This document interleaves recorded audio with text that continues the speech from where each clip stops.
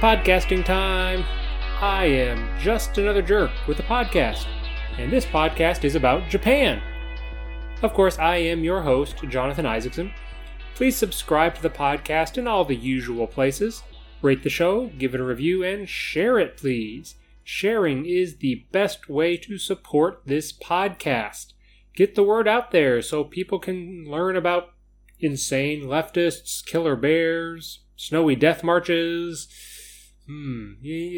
So maybe a little dark sometimes, but I promise there are some happy episodes, and today's is a fairly happy episode, I guess.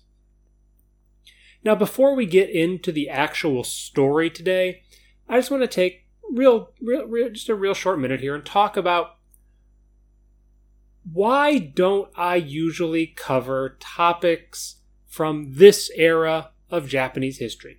Now, this era, of course, World War II. I don't really talk about World War II ever. Why not? Well, mostly because it's been done.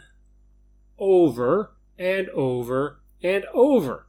I mean, traditionally, all these are in scare quotes here, traditionally, history, at least as it's usually taught in schools, is about war and famous men, because it's always men, of course, okay? And World War II is the war, right? So talking about World War II stuff, it's kind of played out. And, other much more knowledgeable people who are specialists in World War II history, they've covered pretty much all of the topics. Not everything, but they've covered most everything and done it much better than I ever could. That being said, every once in a while, I come across a story from World War II that is not so well known, and it's not horrible and bleh. And I think those stories are worth covering. Oh, and horrible, terrible, bleh stories, sad stories, those are obviously not, I have no qualms in covering those stories. I mean, killer bears, death marches, massacres. Yeah, I got those things covered. It's just horrible, terrible World War II stories. I like to eschew those. But, yeah, today's story, despite being from World War II, is not a terrible, horrible, sad story. So, let's have at it. It's September 9th, 1942. A Japanese submarine off the coast of Oregon in the U.S. surfaces, and soldiers ready the airplane from its hangar. And then this is one of those things that I remember learning at some point, but it always surprises and amazes me a little bit every time I come across it again. Submarines with airplane hangars built into them. That's kind of crazy in and of itself.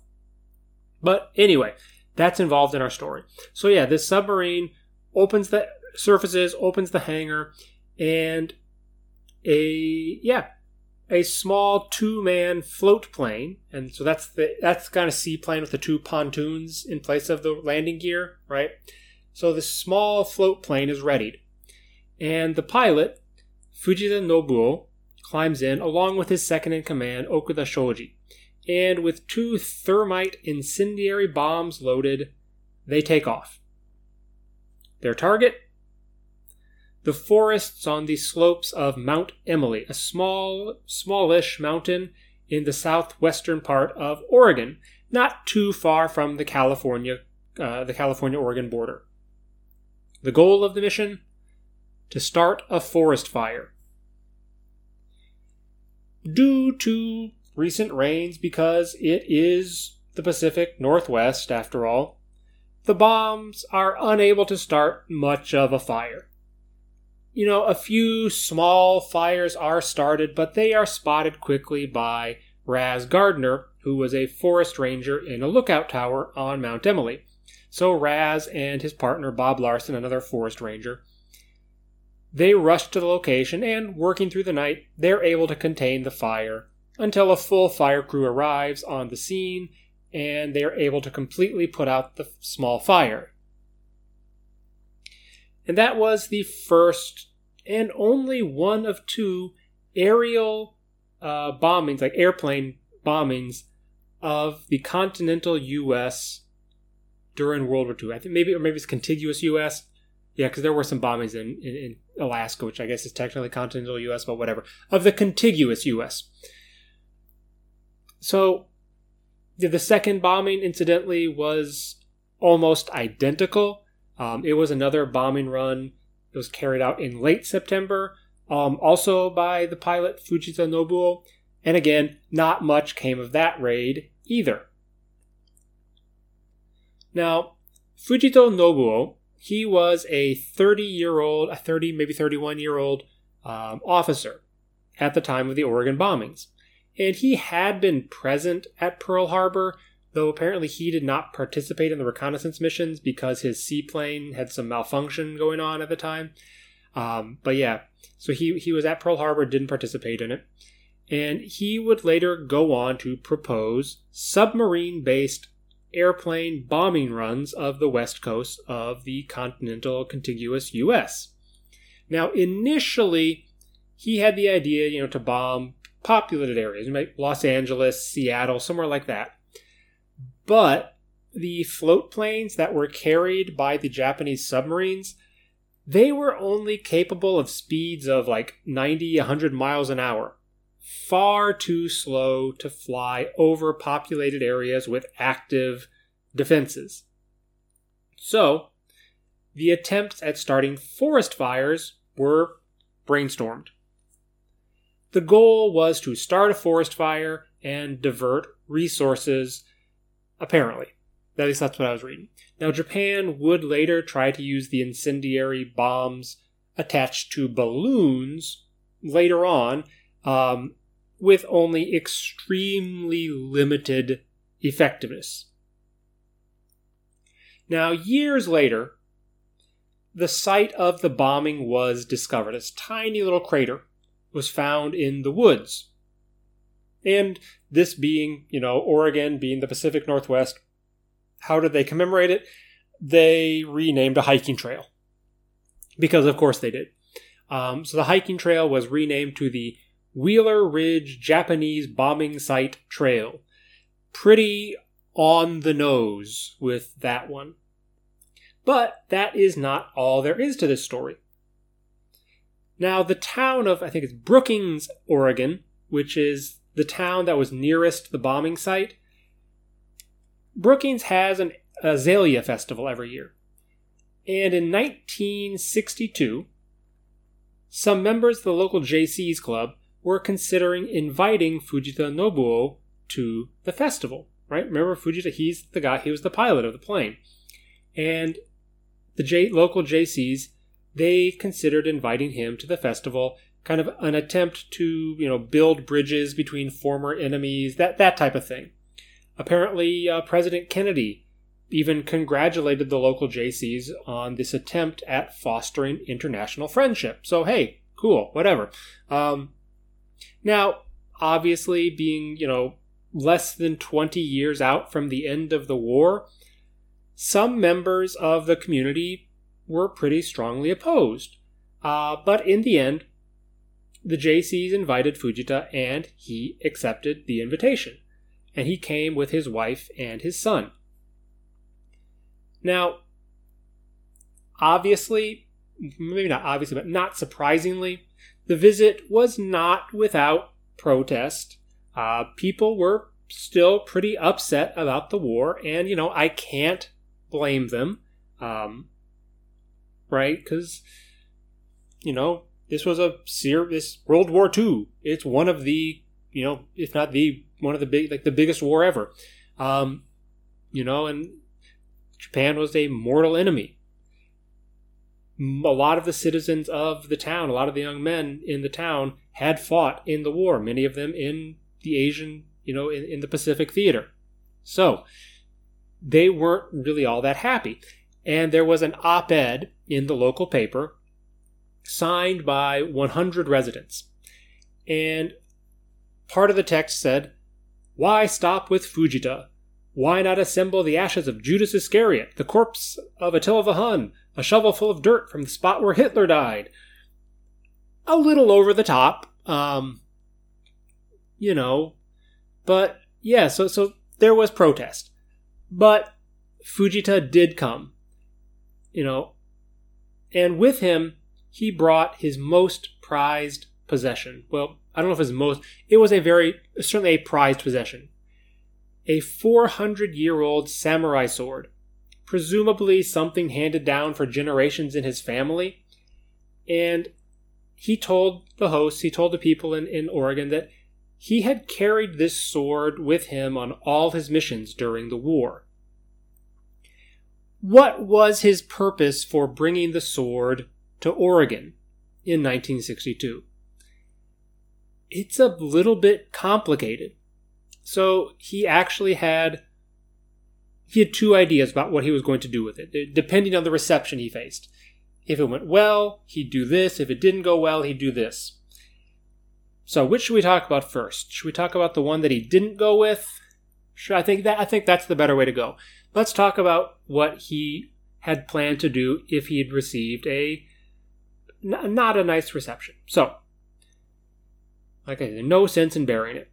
Years later, Fujita told interviewers that had he faced an outright hostile reception in Oregon, he was prepared to commit ritual suicide using the sword, which, kind of sounds extreme, but reading about this guy, he really does seem... He obviously he's passed away since the time, but he really did seem to have regrets about the role that he played in the war, even if it was a fairly small one. And, that sort of action, the ritual suicide, definitely does not seem out of character, out of question for a guy like him. But thankfully, he was greeted by a very warm reception by most of the people in the community. Obviously, not everyone, but by and large, a very warm reception. He apparently took a flight over the site of his 1942 bombing run, and the pilot even gave him the chance to fly the plane over the exact spot where he had dropped the bomb, 2 decades prior. And apparently during the celebration, someone had bagpipes and he got a chance to, try his hand at playing the bagpipes. Something that is most Japanese people probably have never, ever had a chance to do because you don't see a lot of bagpipes in Japan. I'll say that now. And because most of the citizens of Brookings welcomed him warmly, he presented the city with his family's sword, this 400-year-old samurai sword. He presented it to the city. And apparently, if you're in the area down there in southwest Oregon, if you go to the Chetco Community Library, you can see Fujita Nobuo's sword, apparently. So, there you go. Later in his life, Fujita would sponsor exchange trips to Japan for 3 young people from Oregon. It took a lot longer than he had hoped, but he had a company that went bankrupt, and so there were some financial issues, but he came through and he brought 3 young people from Oregon over to visit Japan. And as he was in the hospital at the very end of his life, the town of Brookings, the city of Brookings, made him an honorary citizen days before he died. Despite his involvement in the war, it was pretty clear that Fujita felt remorse at his role and seems to have done all he could to make amends for that role, right? Even if it was, it was a minor role in the war. And the town nearest to where he dropped his bombs seems to have been very open to his change. And there you go. That's a happy story. So like I say, I do tell happy stories from time to time, right? No one died. Nothing really horrible happened. Yes, it was in the context of a bigger horrible thing that was going on. And yes, trying to start a forest fire. Not cool, but it didn't work. And at least one man seems to have wanted to atone for his actions. When I'm reading a news story about it, there's a story about the leader of the JCs. The Fujita family stayed at his family at the start of their visit, and his wife was saying that their son was sitting on Fujita's wife's lap looking at a book with pictures of animals, and they were just being humans, right? Teaching each other how to say the animals' names in their own languages. So, they were trying to just connect. And, like I say, a fairly happy story for this podcast, right? And on this podcast, that is about as feel-good a story as you're going to get. So, enjoy it. And that is where I will leave it today. Please remember to subscribe, rate, and review the podcast wherever it is that you cast your pods. It's available on most major platforms. I know it's on Apple, Google Podcasts, Stitcher, Spotify, Amazon. If you're an Amazon subscriber, Amazon Prime, you can get it there. Or even, I don't think you don't even need to be subscribed. You can just download it for free from Amazon. It's in a lot of places. If it's not where you like to listen to podcasts, let me know, and I will look into it. You can find the Twitter for the podcast at JustAnotherCast. You can send an email to justanotherjerkpodcast@gmail.com, and you can find all the information as well as some other stuff on the website, tinyurl.com/jerkpod.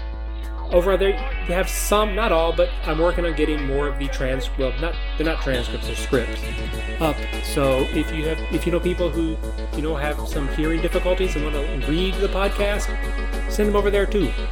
And that is all for me. I'm Jonathan Isaacson, and I'm out. Peace.